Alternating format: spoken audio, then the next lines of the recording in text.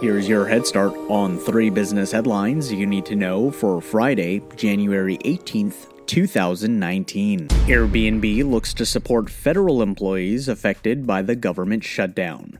The home-sharing company announced that it's offering financial support to federal branch employees who host homes through its platform.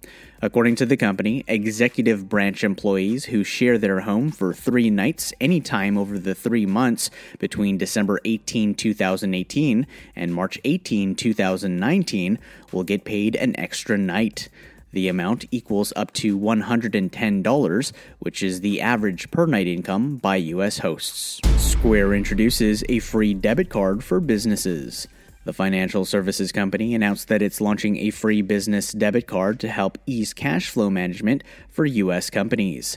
According to a company press release, the new Square card will help eliminate the amount of time between making a sale and having the funds available. In addition to the launch, the new card offers sellers with a 2.75 instant discount on purchases made at other businesses who use Square to sell goods. Walmart expands its grocery delivery service. The retail company announced that it's working with 4 delivery startups to help expand its online grocery delivery service. Walmart has established grocery delivery agreements with logistics companies Point Pickup, Skipcart, Axle Hire, and Roadie.